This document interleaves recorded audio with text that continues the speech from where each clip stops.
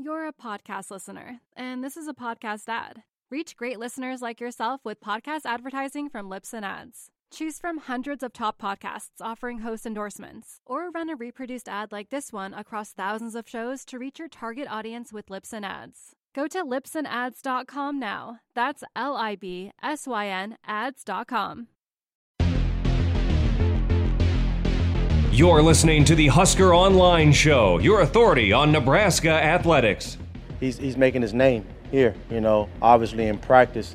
No one has seen him move around live yet, but I've seen it. All right, so he's a problem, I'll tell you that. He's about, I don't know how much he weighs, but he's probably 245, 255. He's a problem. He's fast, and he's a problem. He gives our guys problems all the time. Last year, I don't know where he's sitting at right now on offense because I'm too busy worrying about defense, but when he's in the game, we know he's in the game. And we're back here on the Husker Online Show. Sean Callahan, Robin Washad, that was secondary coach Travis Fisher talking about walk-on running back Jaquez Yant, who he recruited from Tallahassee, Florida, his former high school. This segment of the Husker Online Show is brought to you by our friends at Tanner's Sports Bar and Grill.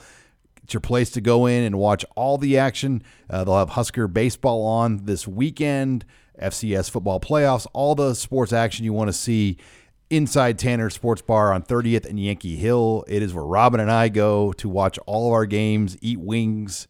We may have a few beers, but it is a brand new looking sports bar that I promise you, when you go in, you're going to be like, wow, this is one of the best, if not the best sports bars in town. So get on into Tanner's on 30th and Yankee Hill Road.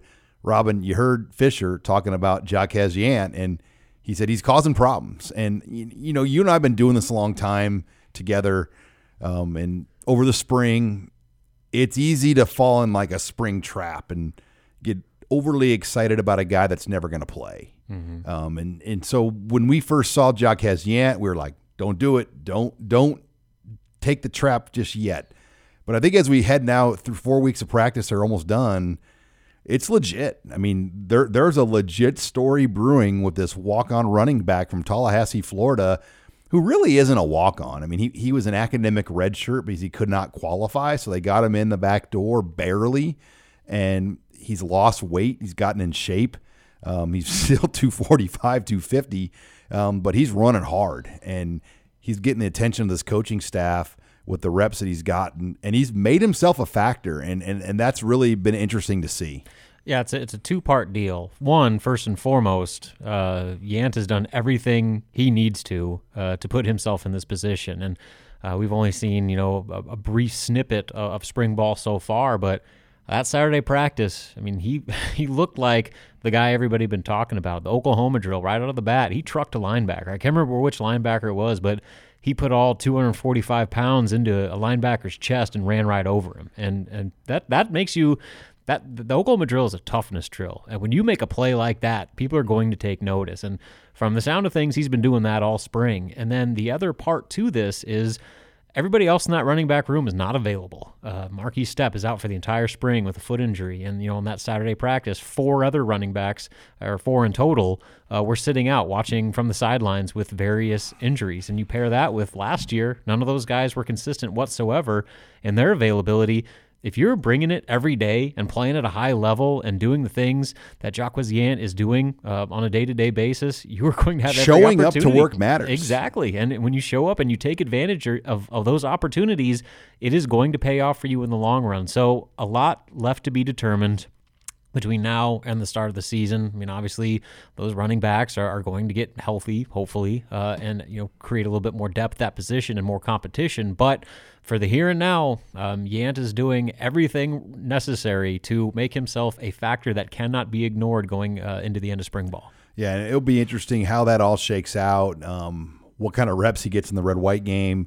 I know one of the things they wanted to see is how he could do with live contact. Mm-hmm. It's one thing to go into contact when you know you're not going to get tackled. How's he going to run when it's actually live, full to the ground hitting? So we'll see and learn more.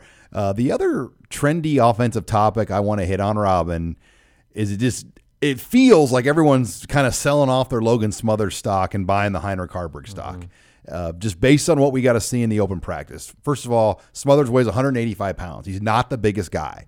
He does not have an elite arm. And when you can't take to the ground, it's really hard to gauge running skills. So the setting and some of the things he brought to the table just didn't shine. On the other hand, you look at Haarberg. He's 6'5", 6'6". He's got an elite arm. He can run. And so there's a lot there that intrigues you. And I think it's complicated, this number 2 battle at quarterback, as to where to go. Because I think everybody just is like, oh, yeah, it will be Haarberg or Smothers, then Haarberg. But I don't think it's that. It's definitely not a slam dunk. And I think if you actually put a gun to my head come August, who would be the number 2? I think Haarberg could end up being the number 2. I really do. Well, physically, I mean, he's the more impressive looking quarterback. Like you said, he's just got the size to him. He's got he throws his ball in a line drive, and he's accurate, and he looks like a Big Ten quarterback. Where Smothers is a bit of an undersized guy that. Again, I always preface this. It was one practice, but it was let's overreact. Yeah, but it was the most substantial snaps we've seen Logan Smothers take as a Husker. And so in that opportunity, there were plays where I didn't know where the ball was going. It was a duck, and it was 5 yards over the receiver's head, and the timing was off, and it just wasn't there. Then, 2 reps later, he would throw a 40-yard strike downfield on a dime, and you'd have to do a double take. It was like, whoa, was that Smothers? And so I think consistency is probably the biggest thing with him. And yes, how is that running ability going to translate when he actually has to take a hit? I mean, obviously, that's a big part of that if you're going to rely on that. So how he is able to kind of level out his passing is going to go a long way, but also, maybe more importantly, how quickly can Heinrich Haarberg develop. I mean, he's still an early enrollee, true freshman. He's got a lot to learn. I mean, your physical tools are only going to take you so far to establish yourself as a number 2 quarterback on a Big Ten team. But if he's able to mentally pick up that offense at an accelerated rate over the next few months, I mean, I would not rule out whatsoever if he ends up being the number 2 going into the season. Yeah, just his upside just looked better. And I'll tell you, the injury that Smothers suffered at the very end of his high school, then he played through it and went through surgeries. Then he lost all of last year in the winter, in the spring, because of COVID, and he obviously didn't get the reps that he was going to get. So, he just has some rust on him still. And I'm not by any means saying you should give up on Smothers, because there's a lot of time left for him, and I know he's a coach's kid. He's a competitor. So this thing's far from over. I still wonder about a transfer quarterback, if that is really going to happen. To me, it matters who it is. And the problem is you want this perfect transfer quarterback that may not exist. You want this guy that's better than Smothers and Haarberg, that is okay with being the number 2 to Adrian Martinez. That's also an old guy. I mean, it's like trying to internet date, trying to find the perfect girl you want to go out with, and she's got to check all these boxes for us to take her out. And I just don't know if that's going to exist. Yeah, and a big part of the transfer debate was if those other quarterbacks were not ready, and I don't think that's going to be the case. I mean, I think that when all is said and done, Nebraska is going to feel good enough about that quarterback room, and especially if Smothers can find some consistency and Haarberg can continue to develop.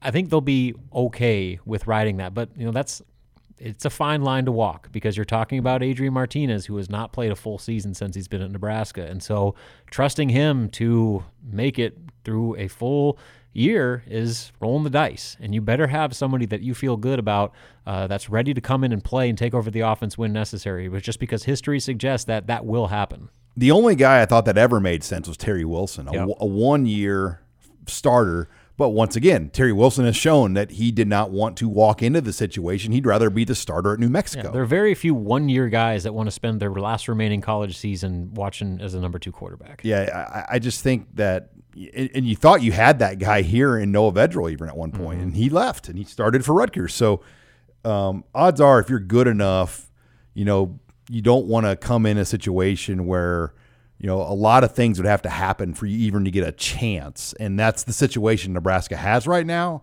And they may just have to ride through it and figure it out. So when we come back, we're going to shift our discussion, Robin, over to defense. We'll give some thoughts on the defense this spring. You're listening here to the Husker Online Show.